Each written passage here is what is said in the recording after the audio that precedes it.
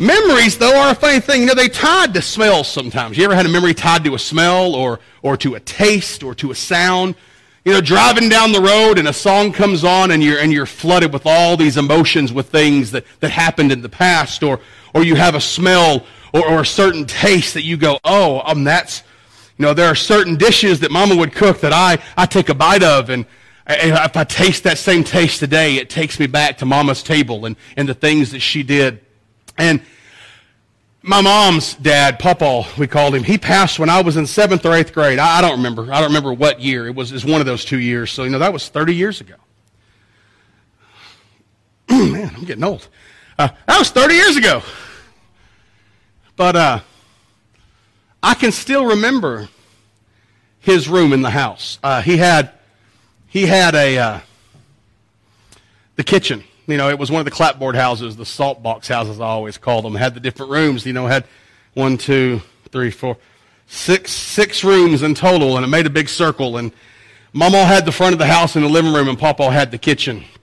And so the smells that automatically take me back to Papa's kitchen, you know, are a combination of Sir Walter Raleigh, pipe tobacco, sourdough pancakes, and a pot of beans. I mean, those were the those were the smells of Papa's kitchen, and we always wanted to be like Papa. I smoked my first pipe when I was 7 on accident. I didn't think it was lit, and I picked up Papa's pipe and I went. I thought I was going to die. So I never smoked a pipe after that because I just knew it had to be bad for me because I couldn't breathe. But it's still a memory tied to that smell, tied to all of those things. Memories are like that. I can still, to this day, remember the brush and the stubble on Papa's face when he would give us a kiss. One of the only men in my life growing up that ever gave kisses was Papa, and I can still feel that feeling. And I can smell his smell, and I can smell all of those things. And it's just from being with him, just from those thoughts. Memories are formed in that way. And sometimes we remember these events more than we remember words. I can tell you lots of things that my dad did. Times that he rescued me on the side of the road, times that he would go and look at cars with me, times that he and I would go hunting. I mean, every year I knew there was one weekend that I was going to be with Dad, and that was the opening weekend of deer season. Every year. It didn't matter what was going on. It didn't matter what was happening. Me and Dad were going to be together on that weekend. It was going to happen. But I can probably count on one hand the amount of times I ever heard him say the words, "I love you," to me in my entire life. He just didn't say, "I love you." That wasn't who he was. He would show you. And I can remember those times and those things that he did that showed me his love. But I can't remember the words all that often. And so it amazes me that people want to talk so much sometimes. People just like to talk. And sometimes we have a lot of nothing to say. You ever been around a person like that? Just has a whole lot of nothing to say? Carrie says I'm like that sometimes. Because if I'll meet you for my life story and, we're in Walmart and the person in front of me is talking about how their mama's sister's cousin's daughter was doing this. Could I pray for them? And she goes, "How did you know them?" "I don't know. I just talked to them. I just started talking and they told me this." That's how it works. A lot of people say things. I'm one of them. We just talk a lot about nothing. And it just amazes me when I think about how all my memories are formed about that we want to talk that much.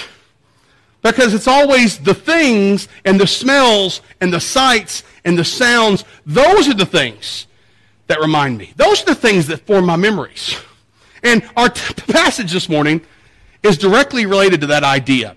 We're still in our series, and I forgot to get the slide, but, it is our series, And God Created Woman, the great and not so great women of the Bible. And we are going to be in the book of Acts, and the 9th chapter. Peter has been going around doing some ministry. He has showed up in a place called Lydda, and there is where he is staying, doing some ministry work. And in Acts chapter 9, starting in verse 36, we find our text for the day. And it says there, "In Joppa there was a disciple named Tabitha, which is translated Dorcas. She was always doing good works and acts of charity. In those days, she became sick and died. After washing her, they placed her in a room upstairs. Since Lydda was near Joppa, the disciples heard that Peter was there and sent 2 men who begged him, "Don't delay in coming with us." So Peter got up and went with them.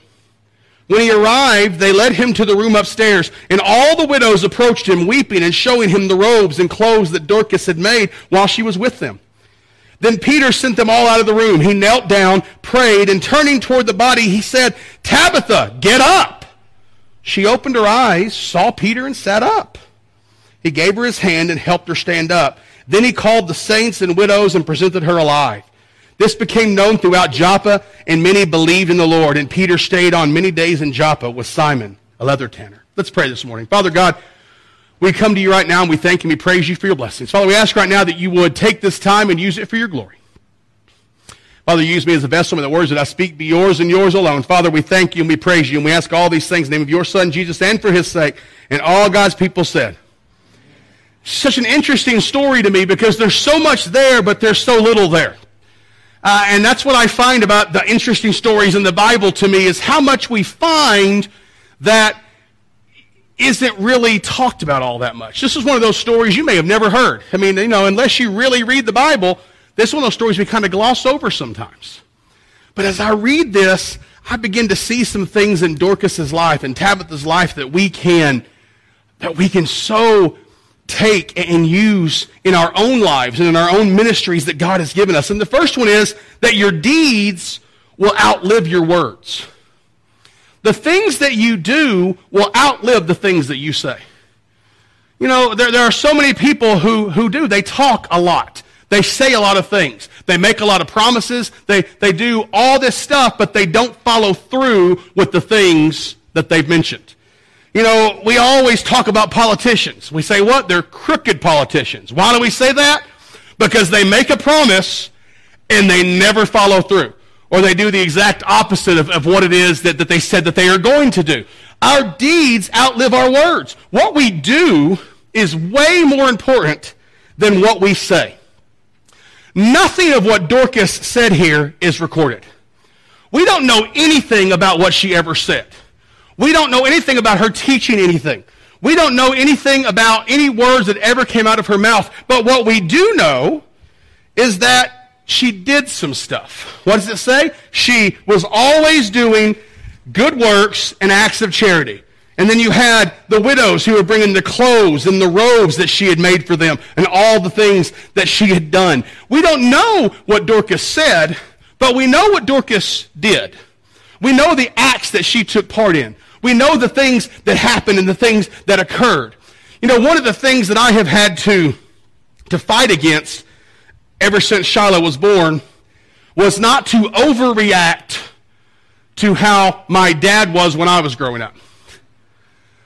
My dad didn't say, "I love you." He wasn't raised that way. But he did show me he loved me. And I know that now looking back as an adult. Shiloh and Micah will never have to wonder if I ever said, "I love you" to those kids. I mean, one of our favorite games at this point is, I'll pick them up and I'll say, "Never forget." And Micah will break out in a smile and say, "How much Daddy loves me." And I said, "Exactly." But I have to make sure that I haven't overreacted and I'm only saying "I love you" and I'm not following through and doing the things they need that they will latch onto, saying, "Wow, Dad did that. And it shows me that he loved me." Because so often we can say things and they'll become cheap. There are going to be times I know they're coming in the future because they're my kids and they're Carrie's kids and we're handfuls. I know it's coming in the future. There will be a falling out at some point because they're going to say, "Dad, I know it all." And I'm going to say, "Okay." And they're going to wonder, well, did he really love me? He doesn't really love me. But they're going to be able to go back if I've done the things I'm supposed to do and say, "But that time when he showed up when I needed him to proves he does. That time he helped me through that proves he does." The things we do always have a great impact on those around us. The things we do are what make people remember us. The things that we do are what stand out. I can talk about the people that I've sat under their teaching all day long, but the ones that I remember, the ones that I revere, the ones that I look up to are the ones who did things in my life. The ones who took apart and poured themselves into me and invited me to their house or took me out to lunch or said, you know, you could do this just a little bit better. I remember my first paper at Howard Payne. Turabian. Anybody know what Turabian is? It's the devil's handiwork. Turabian is the citation format seminarians have to use. Matt's back there going, yes, it's the devil's handiwork. It's you have to follow these rules, and you have to use a ruler and make sure that it's a half-inch margin. Because if it's 3/4 inch, you get counted off. If it's a 1/4 inch, you get counted off. The rules have to be followed. You have to do these things. And I remember I had always been trained that I only put a footnote in, or I only show a quote when it's a direct quote. So I turned my first paper in, and I was proud of that thing. Woo, man, it was some good work. Got a C. And I walked into the office of Dr. Allen, and I said, Doctor, I don't understand. Everything in here is right. And I every quote that I gave, I put a footnote in. He said, no. He said, Troy, what you don't understand is what we want is every thought that could have come from someone else at all has to be footnoted. So if I had read a book and I had a thought from that book that was in that paragraph, I had to footnote that book even though the thought came from me after reading the book. But he taught me that. And he took the time to pour into me to show me what he meant. And he and I forged a relationship. It was the things that he did that made me respect him. It was the things that he did that gave us the relationship. It wasn't what he said. He could have just given me the grade and said, you're not doing it right, and told me to walk away, but he poured into my life. That's why we have to watch what we do. That's why we have to bear with the weaker brother. We have to do what is right in everyone's eyes. That's difficult to do. It's almost impossible to do. I mean, what happens if these people believe that this is the way to go, but the other side of the church believes it's this way to go, and I'm standing here in the middle? Who do I go with? Who do I cater to? How do you do that? Those are the things that happen. And we are called to take a stand and do the things that God wants us to do because we'll be remembered by what we do. But not only that, when I read the story of Dorcas, I am overwhelmed with this idea that you do not have to have the title to fill a role.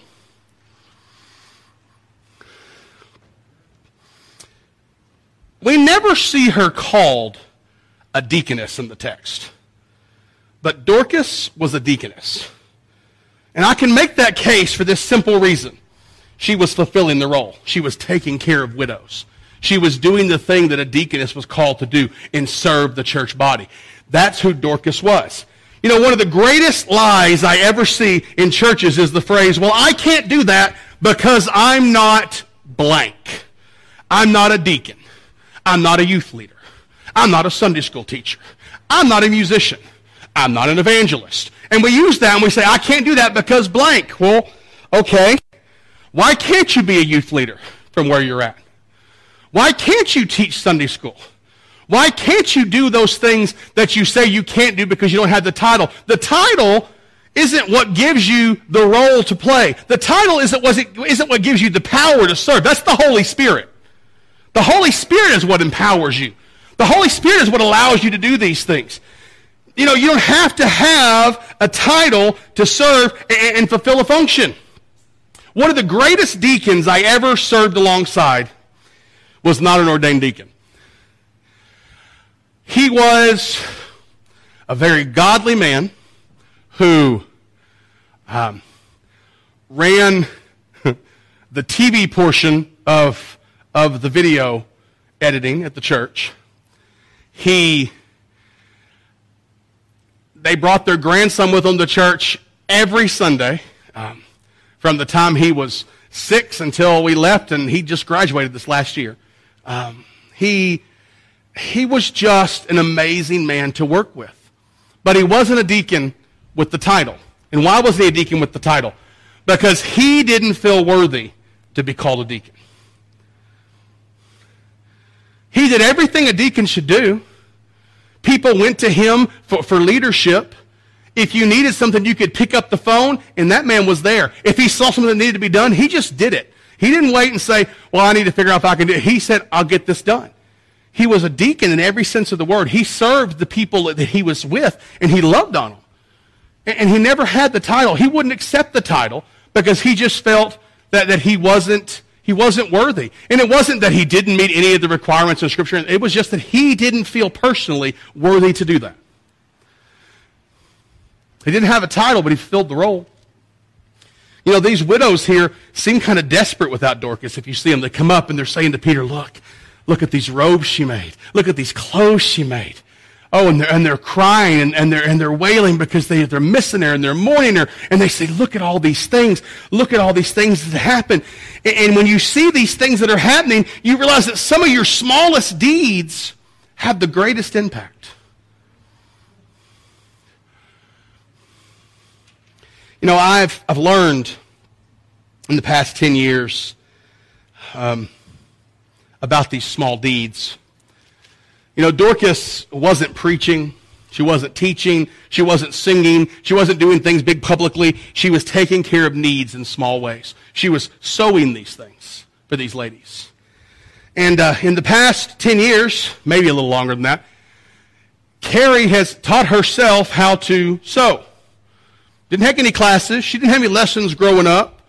When Carrie and I got married, there were a lot of things Carrie didn't do. I often tell her she sold me a bill of goods. She lied to me. We got married and she said, well, I said, I love to cook. She said, well, if you cook, I love to wash dishes. That was a lie. If I was on Maury right now, the lie detector determined that was a lie. She liked to put dishes in a dishwasher, and we didn't have a dishwasher. She didn't know that. So she learned how to cook because I wasn't going to cook if she wasn't going to wash dishes. No. But she learned how to sew. And I would watch the love she put into these things as she would make things. As she would sew a skirt. And at first it was all for her. She would sew a skirt and she would take it apart because she was mad at it and put it back together. And she would do it over and over and over again. And then she moved on to a dress. And then she started working on quilts. And she posted a picture of a quilt this week, a memory that she had made this quilt. And it took her 2 or 3 years to make this quilt by hand. And she sewed every stitch by hand. Every stitch of the quilt was done by hand. And so when I read this, and the widows are coming in, and they're saying, Peter, look at this robe she made for me. Look at these clothes she made for me. Dorcas didn't have a sewing machine. She couldn't plug it into the wall and push that pedal and go, no, it was by hand, every bit of it. She was putting love into those clothes. She was putting love into those robes, these little small things that had so much meaning. When we left Chillicothe, it wasn't a good thing for me and Carrie. It was a very bad situation when we left. And we were homeless for a month. And we drove around. We made the best of it. And we were out 1 week after leaving there at a friend's house in Van Horn. And we went to church with him that morning. He was the pastor there. And we went home to eat lunch. And I was making lunch for everybody. And the phone rang. And on the other end was a woman named Ethel. Ethel was one of 2 women of color in my church in Chillicothe. Miss Ethel, well, actually, she was the only one. The other one who came with her was full-blooded Cherokee. So we had some good times together. And she called that morning, and the phone call went like this. Hello? Brother Troy, this is Ethel. I just wanted to call you and tell you that we love y'all and we miss y'all. And I hope you have a good day. And then she hung up. That was the whole call. That was it. But it changed our outlook. It changed where we were. Because Carrie was very hurt up until that point. At that point, Carrie did not know, and I did not know at that point because Carrie did not know if we would ever be back in ministry. We were that hurt. And Carrie especially, because one thing you got to learn is when you make mama unhappy, things get bad. And mama has a tendency to get hurt. Daddy, then he's like a duck. The water just rolls right off. But I might get angry, I may get hurt, and I get over it and I move on. But mama's going to stew for a little while. And mama was stewing. But when that phone rang and it was Ethel, and Ethel said, I just wanted to say I love y'all. That changed everything. That small little deed. It's our smallest deeds that sometimes have the greatest impact. It's that card that says to somebody, I've been praying for you. I've been thinking about you. And I love you. That can change their horrible week into something that's just amazing. It's that kind word. It's, I was with somebody the other day who, we were in a drive-thru and they just leaned over and looked at the woman working in the drive-thru who had red hair and basically told her that she was reminded him of his first girlfriend, and every time he just thinks red hair and freckles is just so pretty, and that woman just lit up. And she just felt so great the rest of the day because it was just a kind word. It was just something that lifted somebody up and made them feel good. Sometimes it's that meal when somebody doesn't have the energy to cook, or it's the phone call. But the story here is that Dorcas is dead, right? She's dead. This isn't that they think she's sick. This isn't a Lazarus story. Remember the Lazarus story? How's that happen? Man, they send for Jesus because Lazarus is sick and he's dying. That's the Lazarus story. This story says Dorcas was dead. They had washed her body. They had prepared her for the viewing. They had put her in the upper room. They were waiting for what? They don't know. But they sent to get Peter. I don't know, maybe he wanted to do the funeral. We don't know why they sent for Peter, but they sent for Peter. What did they expect? I don't know. This was a strange place. And they called for Peter. And Peter walks in and everybody's upset and everybody's sad. And she was so great. I can imagine the walk on the way back with the two men. Man, this woman, she did so much for our community. She was there and she took care of things and she did what needed to be done, and she was always giving her last minute. Maybe Dorcas was like the widow with the widow's mite. Maybe she was the widow. I don't know who she was. Maybe she was that woman. But she was always giving. Even when she didn't have to give, she was giving. She was always doing the things she needed to do. This was who she was. I can't imagine those two guys were going, I don't know what we're going to do. She led our women's ministry. She was the leader. This is going to be hard on us, Peter. I don't know what we're going to do. Maybe you can give some guidance. I understand. I imagine that walk, and then Peter gets there, and the women rush him. Oh, it's Peter. Oh, Peter, let me show you. Oh, let me prepare you for the sermon for the funeral, Peter. Look, she made this, and she made this. That's some great funeral sermon stuff. That's what I think they were doing, preparing him to say a few words, right? She made this, and she made this, and oh, Peter, there was this time where I didn't have the money to pay my taxes, and she paid it for me. She made this robe that I got to sell, and it had enough money in it that I could do this. And he was saying all these things, and Peter finally just says, okay, y'all get out. Y'all get out. Okay. Peter sends them out of the room, and he closes the door. And he kneels down. And we don't know what he prays. I wish we knew what he prayed. In the story of Lazarus, Jesus looks up and says, Father, I know we know all of his words. We don't know what Peter prayed. We know he kneels down and he prays, and then he says, Tabitha, get up. She opens her eyes, she looks at Peter, and she sits up.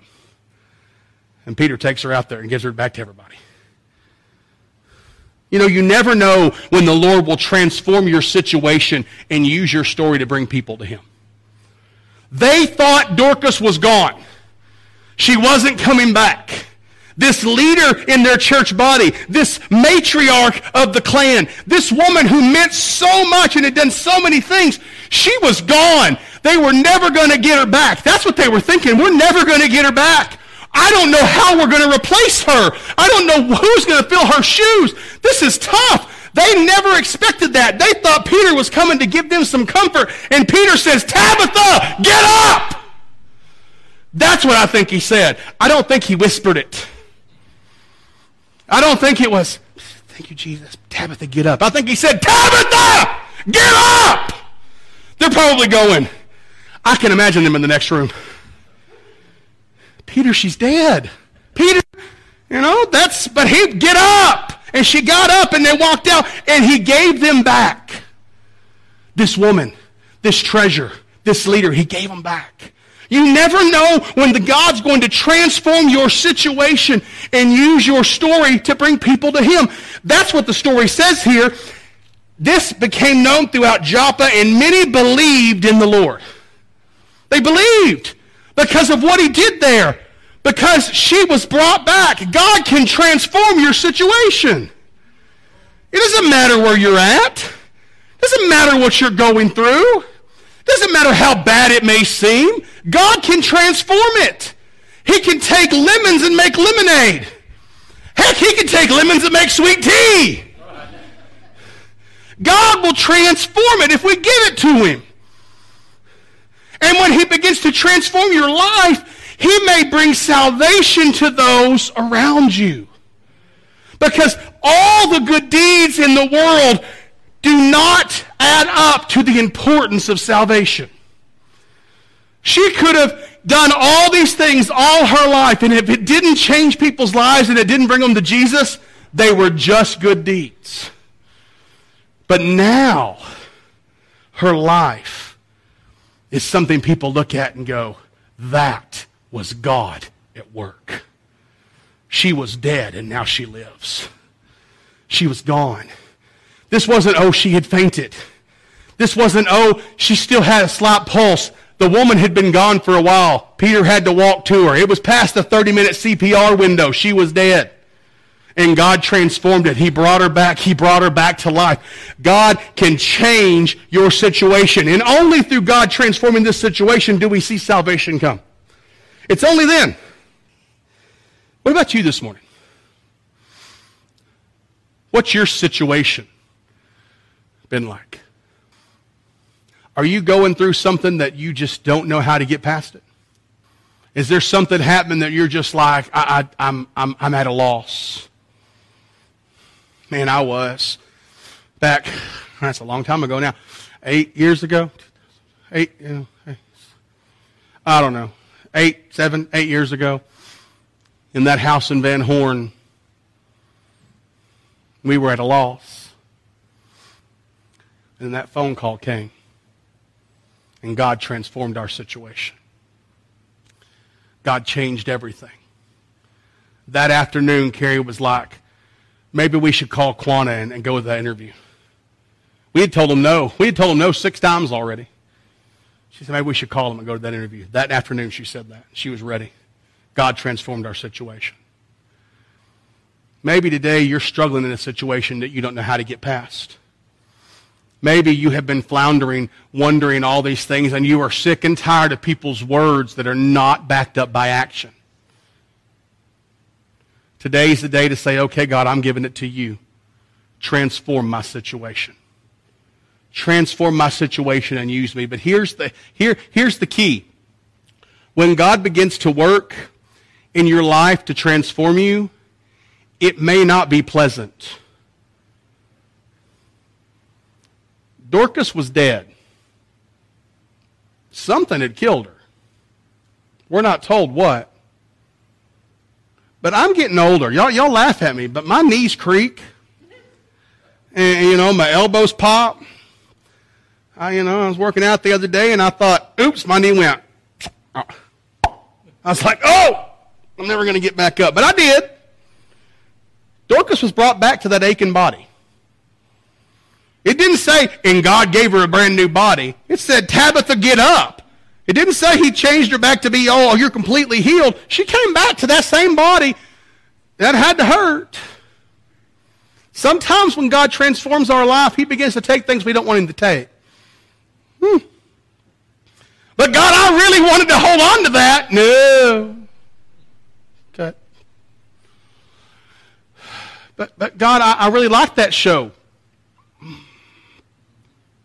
God, I really like that song. God,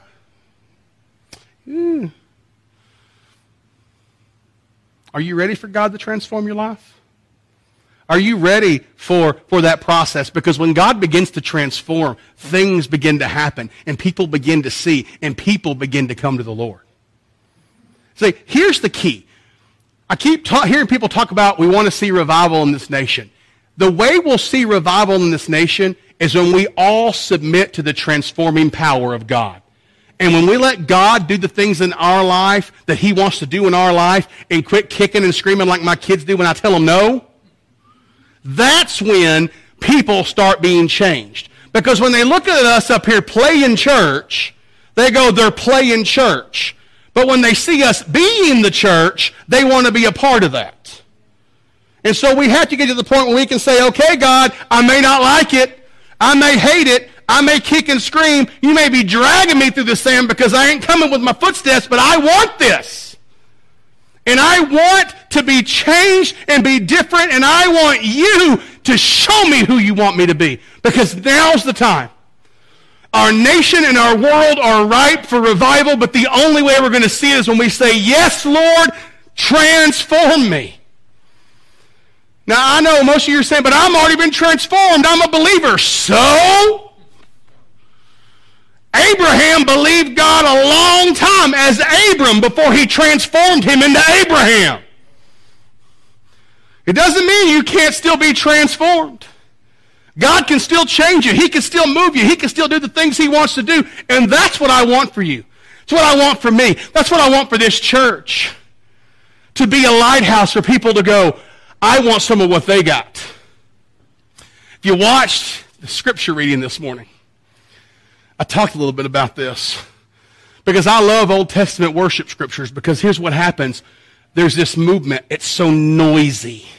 There's this cacophony. They're blowing trumpets and they're playing harps and lyres, and people are cheering, and there's the bleating of lambs and the neighing of sheep and all this stuff going on. And then all of a sudden, in the one we were in this morning, the king said, now sing the songs of David and Asaph.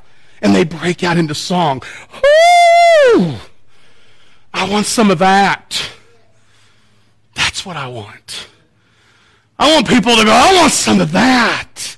I want some of that joy. I want some of that love. I want some of that power.